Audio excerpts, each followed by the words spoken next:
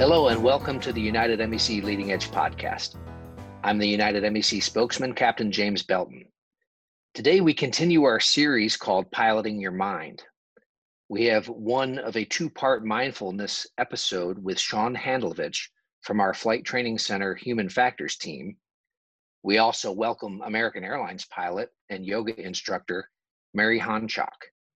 They're going to take breathing techniques to a new level. Sean, can you introduce this episode for us? Thanks, Jim. In our last podcast, we touched on mindfulness and the need to focus on the moment. I've alluded to the several types of breathing techniques, and in this episode, we're going to have two parts. The first one will basically be instructional. We're going to learn the process and of stress and what happens to our bodies and mind, and what mindful breathing and focus tips will actually do for us. We'll have a short demo to segue into that second episode that you mentioned, which will actually be a practice podcast that the pilots can download the audio files and use. I'm going to let Mary introduce herself and why she thinks these breath techniques are important. Well, thanks you guys for having me on the podcast. I've listened to the first couple and it's been such great information. But for me, I'm a 500-hour experienced yoga teacher, an Ayurvedic health counselor, USAFA grad. I was Lynn's freshman roommate. That's how I got involved in United Airline Pilots podcast. I flew C-21s and C-130s in the Air Force. I was involved in Flight Safety International and their center management team. And currently, I'm a 320 FO for American Airlines. I'm married and a mother. And why is this subject matter so important? I could go on for days. Actually, in my teacher training courses, I do go on for days on different breathing techniques and what they do to the body-mind. But today, we're just going to highlight a few things that I think best apply to the pilot audience. Yeah, I think the pilots are going to find this to be really interesting. The fact that you're a professional pilot who happens to also be a yoga instructor. I would like you to explain a little bit more about the Ayurveda and what it is and how does this tie into our mindfulness and resilience subject? Sure. Ayurveda is the sister science to yoga. It goes back around 5,000 years. And historically, they really believe that the medical sciences really originated on the Indus Peninsula. So Ayurveda's translation means the knowledge of life. It's kind of like an operating manual for the human body-mind. If we compare Ayurveda to Western med, we just sort of primarily focus on the opposite sides of health. Like the Western doctors, they spend most of their time fixing what's broke. So do our psychiatrists and our psychologists. They spend time on what is not working well. Whereas Ayurvedists, we tend to spend most of our time trying to keep the body working well. We also do treat disease, but as my Ayurvedic teacher says, if I have a heart attack, take me to a Western med heart surgeon and let my Ayurvedist tend me after the surgery. As an Ayurvedic health counselor, most of my tools are on habit patterns, both daily and seasonal. There's some yoga practices that include breath training and meditation and some herbal remedies, but the herbal remedies are pretty light. I owned a yoga studio and had a private Ayurvedic practice for about 10 years. And at the time, I wasn't flying for a living, but because I was ex-military, I tended to attract CEOs, ER docs, first responders, medical or vet students, the real type A kind of people. And they were not just going to accept changes in their lifestyle because some ancient Indian wisdom said it was a good thing. So I began researching what Western science was saying about stress and how our body and mind react to it. And also what actually mindful techniques and habit patterns really do in our body and our brain. Mary, the the difference between Eastern and Western medicine. I'd like to examine that a little bit more. That might be a little bit difficult for some stodgy old pilots like myself to gain comfort with. So, what are some of the ancient Eastern wisdom techniques that you're getting your students or your subjects to try? Can you explain some of that? Sure. Our main tools is habits. Habits are like grooves in one of those old-fashioned record albums, and we fall into them unconsciously after a time. And they can really affect our health and how we react to events in our lives. For most people, they got scrape your tongue, use a neti pot, and drink hot water first thing in the morning to stimulate digestion. But for those successful A-type people, they were very hard to convince that their successful relationship working under stress was the cause of a lot of their health problems they were currently facing. As our bodies age, we begin to break down slowly, and we need longer recovery cycles. And if we don't get them, the body-mind can cause problems and cause slower, less effective responses to life's little stressors and life's big stressors. So most of these people had tried a lot of other things before coming to me. They were not new age people, but I worked in a small community and they'd heard I'd helped other people and they would hire me to help them. And when most of the time they didn't like what I recommended or wouldn't believe what I recommended was a viable solution. And one of my clients kept on saying, I know rest is my weapon for the next day, but I can't get rest. I can't sleep anymore. My mind never shuts down. You know, Mary, if you don't mind me interrupting here, I think that I'm going to just hit on your type A personalities, those high performers, the ones that are always on the go.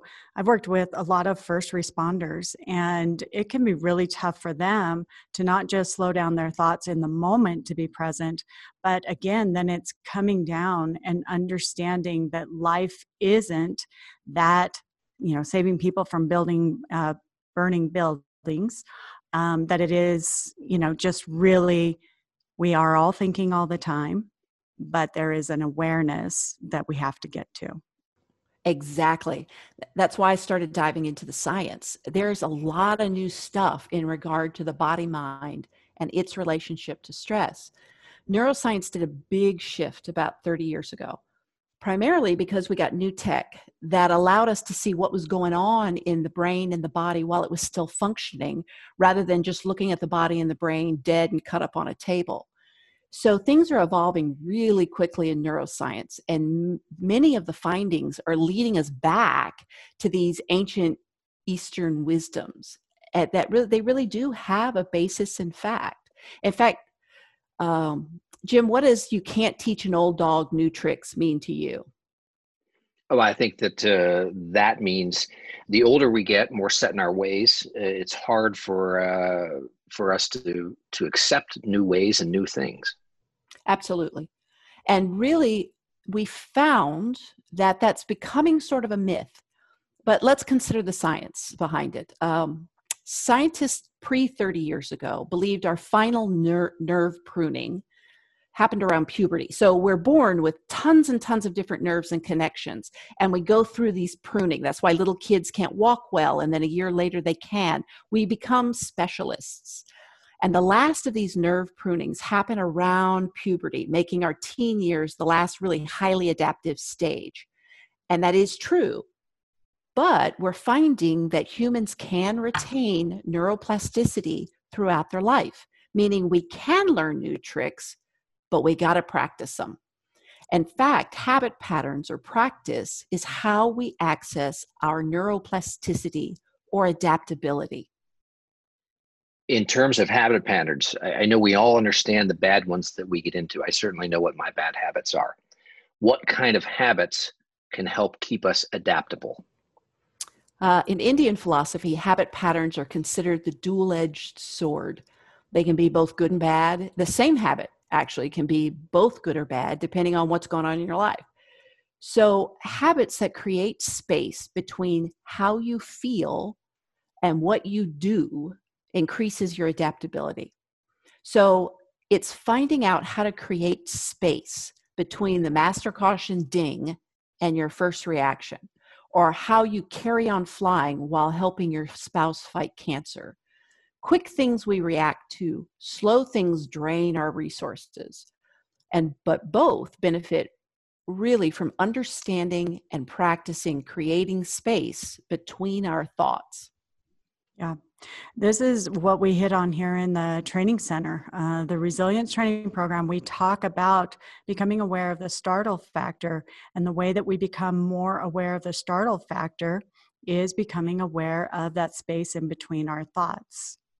Noticing your thought, but then really knowing that space and coming back to that. If you don't mind, I'm going to share an example that we share in class, and that is that thoughts are like music notes, and that if a thought played like music, we'd all sound like Floyd in Dumb and Dumber, the most annoying sound in the world. That's what music would sound like. But musicians play the breath. It's the space in between the notes. That is what actually creates the music part. So really being aware of, as Mary said, that space in between those thoughts. Yes, the startle factor, as you mentioned, will always put us in a fight or flight response. And most people are familiar with their fight or flight response because it's what makes us strong. It's how we catch people from burning buildings. It's the stuff that heroes were made out of.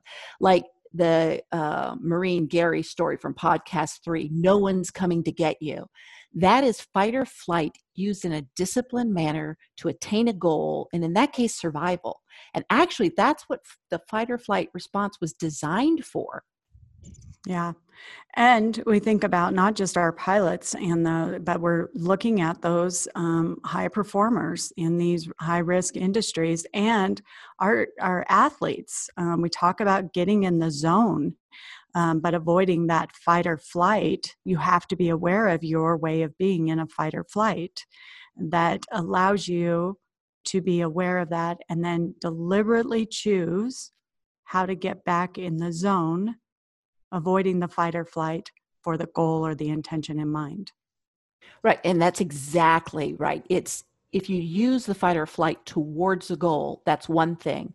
Mm-hmm. But what I really want to talk about is sort of how we're designed and those unintentional goings into fight or flight. So in podcast 4, there was the fighter pilot you guys talked to, and he talked about that the mind is 7 times more likely to have negative thoughts than positive thoughts. Well, guess what? We were designed that way. I mean, when we were cave people, if we didn't think about what was out to get us all of the time, it got us, right? But that doesn't mean just because we were designed that way, that we have to be that way. We have this large frontal lobe that we can actually train. And if we practice, we can train it. We can focus that inadvertent fight or flight activation. Like when the little old lady cuts you off and goes 15 miles an hour in a 45 zone, and it pisses you off for hours. In that case, you've unintentionally followed into a pattern groove that is not to your benefit. And especially for type A people, we've stimulated fight or flight so much that we begin to lose our natural relationship with the other response. And oh, by the way, there is another response, and it's rest and digest. And it's slower and calmer and more boring. And that's what we were designed to be and live in most of the time. And so if you think about it like those old-fashioned balance scales, both dishes should be balanced. And actually the rest and digest lever arm is shorter, which means its dish has to be bigger for them to be balanced. But the older we get, it really becomes vital to keep these responses balanced. So what kind of habits are you trying to get a type A person to try? I mean, I know when I'm stressed or when I've had a stressful day, it's either a big piece of cake or a vigorous workout that tends to dissipate that stress. So where do we go with that? Well, I won't comment on the big pieces of cake, but a great stress relief and one good tool in your belt is to exercise. But it really depends on what symptoms my clients were experiencing. But most of it was just really a lack of good rest, and it was causing some physical breakdowns. And especially with type A people, if we start having any physical breakdowns, like that sends us off into fight or flight. So let's go back to the old balance scales.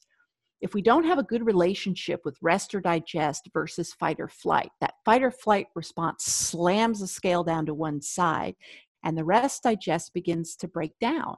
And we all have unique ways about breaking down. And the sooner you realize that something's not quite right, it's way easier to fix it.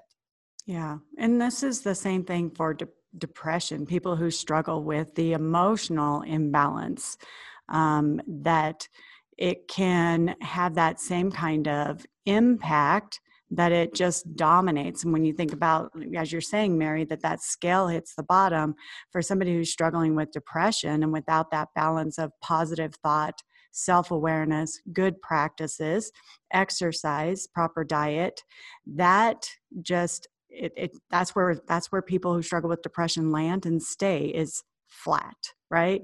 And but it is really that awareness again, and the breath brings us to that. Sure. And that's a great representation of a break in your responses to the events in your life. Oftentimes when we're dealing with like trauma responses or stress responses, there's little S's and big S's. So there's the little stress, you might be late for work or what.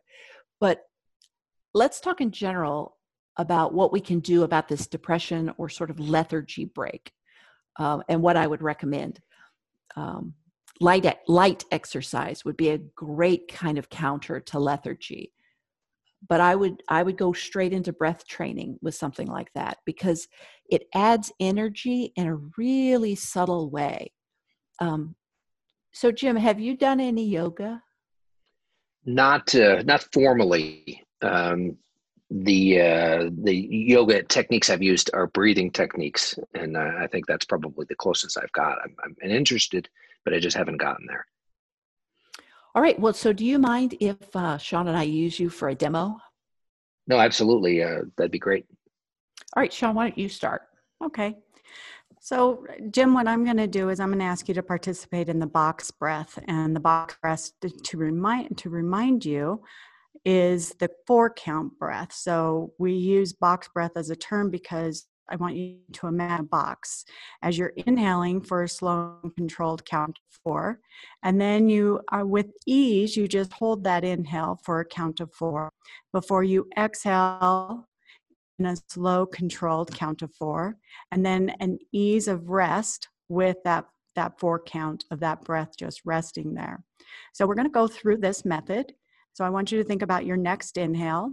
And Jim, you'll inhale now for 1, inhale 2, inhale 3, and 4. Now hold for 4, 3, 2, 1. Release slow for 1, 2, 3, 4, and rest for 4, 3, 2, 1. Now come to your recovery breath, your reset breath, and notice your breath. This is the breathing technique that we provide our pilots in training as a way to, again, connect the mind-body. You're counting as you're controlling your breath. So how did that feel? Well, I can see the benefits of that right away, Sean. And remember, as pilots in a stressful situation like an emergency, we use the term wind the clock, which really fits well here. This phrase suggests that we take a moment to breathe and to think. And I think that this podcast and your techniques suggests maybe the best ways to breathe so that we can think clearly. Yeah, very good. Mary, you have a technique I understand. Would you like to go into that? Sure, of course. So close your eyes, and I want you just to feel how you're sitting in your chair. Hopefully both feet are planted on the ground. Maybe your back can rest against the back of the chair. Notice that there's any tension in your face or your jaw, maybe even your stomach. And then I want you to just notice your natural breath, the inhales, the transition between inhales and exhales. Notice if there's any stops or shortness. And then on their next inhale, I want you to feel as if you're filling the lungs from the bottom, the middle, and the top, and spend that extra moment of time sipping out a little extra breath at the top. And then as you exhale, exhaling the top, the middle, and the bottom, spending that extra moment of time at the bottom, getting out any stale air, and continuing that pattern as you breathe in from the bottom, the middle, the top, breathing out, top, middle, bottom, and then releasing that focus, pausing for just a moment, and then giving your feedback. Again, I can see the benefit of that right away. Sean, I understand that your technique can be used in a stressful situation, where Mary's technique may be used as a way to come down from that stressful situation. Now, I read an article a few years ago, and I'll share with you, about filling your lungs. And most of the time we walk around and we take short breaths. And in that article, it helped me when I came back from military leave to United Airlines. I was a 777 co-pilot, and my first flight back, I flew to Hong Kong. And I was so excited on my break period that I got zero sleep. And at the end of the 16-hour flight, I thought, there's no way I'm going to be able to do this long-haul flying because I got zero sleep. What I used was that breathing technique to bring me down from being in the cockpit so that I could get sleep. And that helped out a great deal. So I imagine there are other techniques that we can use to help us. Is that correct, Mary? Oh, yeah. These are two of many types of breath training. And really what we're talking about is that 3-part breath that I did was actually exchanging. We hold a lot of stale air in our lungs. So that was toning your diaphragm and getting out a lot of stale air. So you're just essentially changing the balance, the ratio of oxygen to carbon dioxide in your blood level. And therefore you feel more rested or you feel more relaxed. And again, there's so many others. Like if this doesn't work, there are many others that we work with as well. And all breath training, no matter what you use, it allows you to focus on the present moment. And it helps us get out of pattern grooves we unconsciously have created. Like, for instance, the previous podcast with Gary the Marine, he talked about how the Marines all go through these trainings, these pre-combat training to create grooves. They're intentionally creating grooves in the soldiers' responses so that when the stress happens, when the combat stress happens, they have a place to put this. And that's the biggest thing, is learning how to do these practices before the rubber meets the road, because they're way more effective if you've got the practice behind you while you're doing it. So there's a lot of good books out on how you break away from bad habit patterns or instill good ones. But my favorite analogy, and I mentioned it earlier, is that habit patterns, both good and bad, are like the grooves on an old record album. And the needle is the actions that go into these grooves. The longer you've had a habit, the deeper the groove. And when you want to get rid of a habit that doesn't serve you, and you replace it with an action that does serve you. Like, for instance, AA, they take away alcohol, but they give you group meetings and new affiliations to replace it, hopefully. Something smaller, like you play video games to distract yourself because it calms your mind down. And in the past, it's always worked. But now let's add a hypothetical event, like there's not much flying right now, or you wonder if you're going to have a job or switch airplanes or going to have to start commuting, and there's nothing for you to do. So you're sitting at home, you're playing video games, maybe you're drinking too much, maybe you're wondering why your husband or your wife seems mad at you all the time. Is it stress? Is it boredom? Have you taken a habit of distracting yourself, of playing video games, maybe to an unhealthy place? Yeah. Mary, I love that. And it is about, this is so just self-awareness. And what are you choosing to distract yourself with? Because right now, the emotional stuff that we're all going through, we do need distractions. I don't think there's necessarily anything wrong with some of the choices, exercising, playing video games, I guess in moderation, I guess they would say for everything. But it is really being aware of what you're using as a distraction. Is it a tool that serves you in a way that makes you a, to be more present, to be ready for whatever's coming next? Or is it a distraction that is actually numbing the reality of what's going on to avoid it? So there's some good and bad of just laying around and relaxing, but are you numbing and avoiding things versus being ready and aware of what is going on? Yeah, exactly. Yeah. It's again, going back to the dual-edged sword. What is good and works sometimes doesn't work all the time.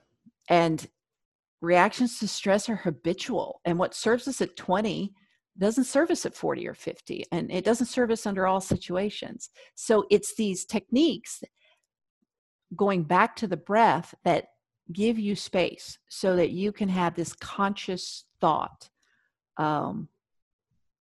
So all techniques don't work all the time. That's a given.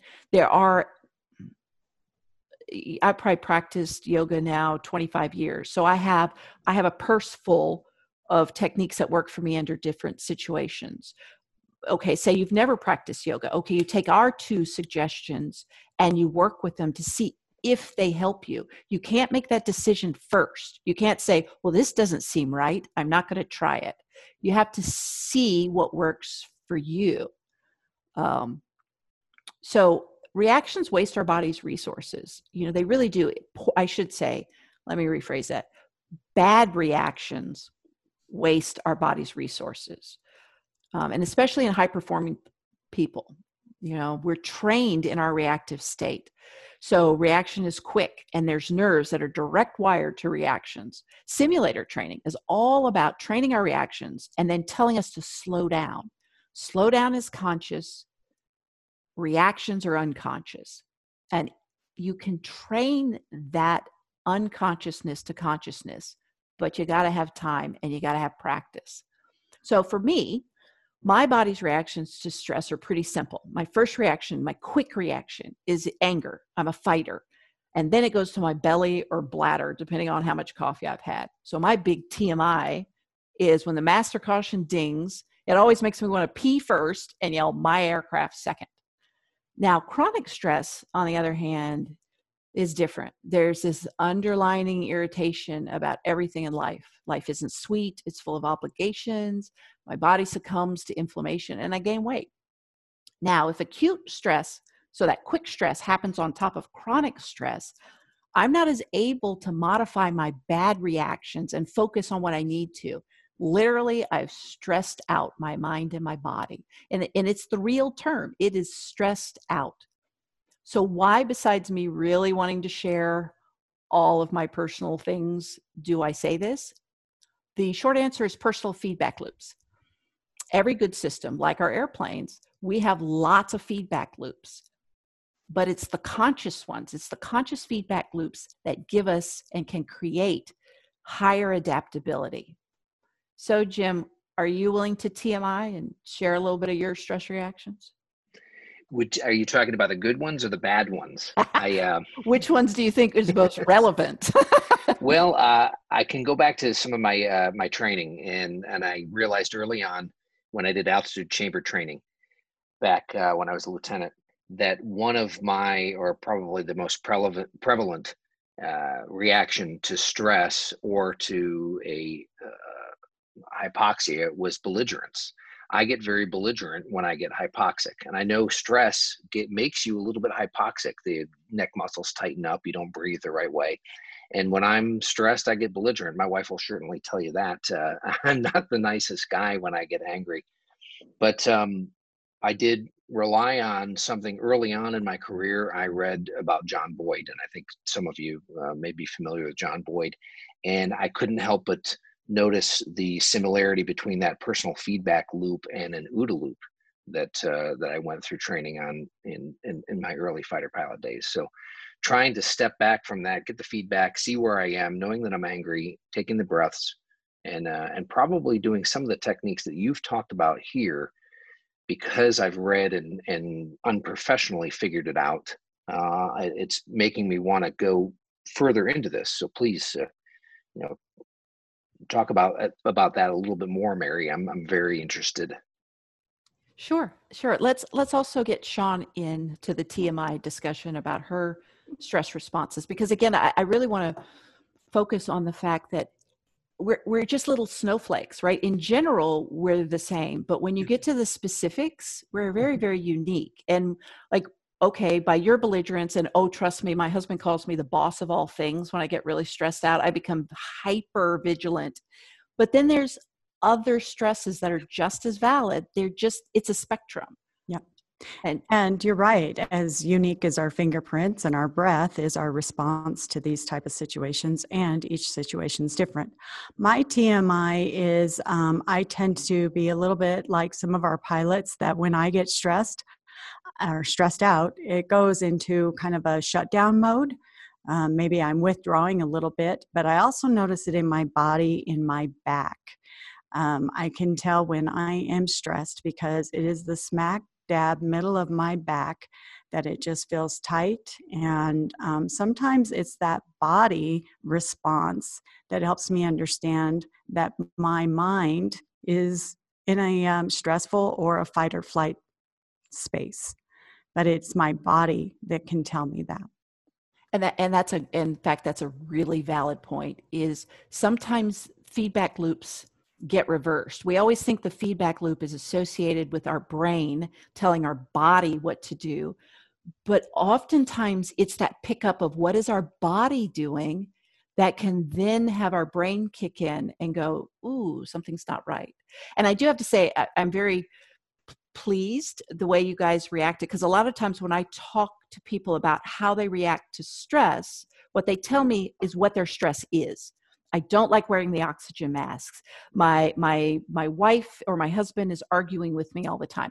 And that's valid, but that's not what we're getting at. It's how do you react to those events? Okay, that is an event. And then what does your body or your brain do with that information? And that's where you find the space, really. And it goes back to the earlier podcast about cognitive behavioral therapy. This is the yogic model from that cognitive behavioral therapy. You want the distance between event, feeling, and action. So there's your triangle.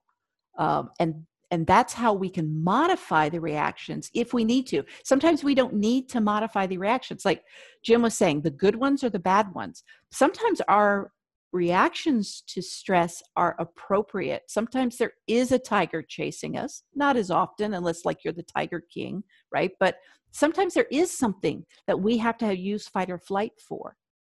And really, it's knowing your chronic stressors. And the chronic stressors are how you would use like the 3-part breath, or what you would do in your time off, not your time on.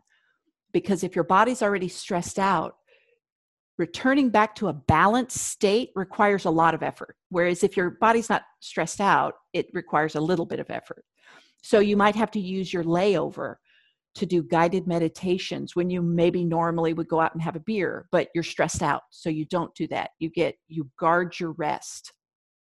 So returning back to a balanced state is what you need to do, or the body begins to break. So knowing how you feel after a bad day, and then doing something little, like maybe the 13-minute guided meditation that's going to be on the practice audio, or a 3-minute breath exercise. And trust me, 3 minutes doing breath exercise, you think it's like 4 hours. So, I mean, it's a big commitment, but it will make you feel so much better. And these techniques are the new tricks. And it's kind of like flying an ILS. You can read about it all you want, and it's not like it's that difficult, but until you do it and you practice it over and over again, it doesn't get better. And you don't retrain those grooves in your record album. Mind-body exercises are just the same. They require practice, but with a little practice, they can help you focus on the present moment, or give us a relationship with our vagus nerve, which is the all is well nerve. And that's what stimulates you into rest digest. Because if you don't go into rest relaxed, your rest isn't relaxing. So you need to trigger that vagus nerve to say, all is well, all is well, all is well. So deep sleep is a great way to get a little space in a stressful time. But it gets harder as we age. And we have bad sleep patterns, like especially pilots. We go halfway across the world and we need to get sleep. Just like Jim said, he went on his long haul and he didn't sleep the whole time. And then maybe we can sleep, but then the maids bang at the door and wake us up and we can't go back to sleep. So we need to figure out how to have an off button. It's like, okay, I'm going to eat my lunch now. I'm not going to think about this problem. Okay, I'm going to sleep now. I'm not going to think about this problem.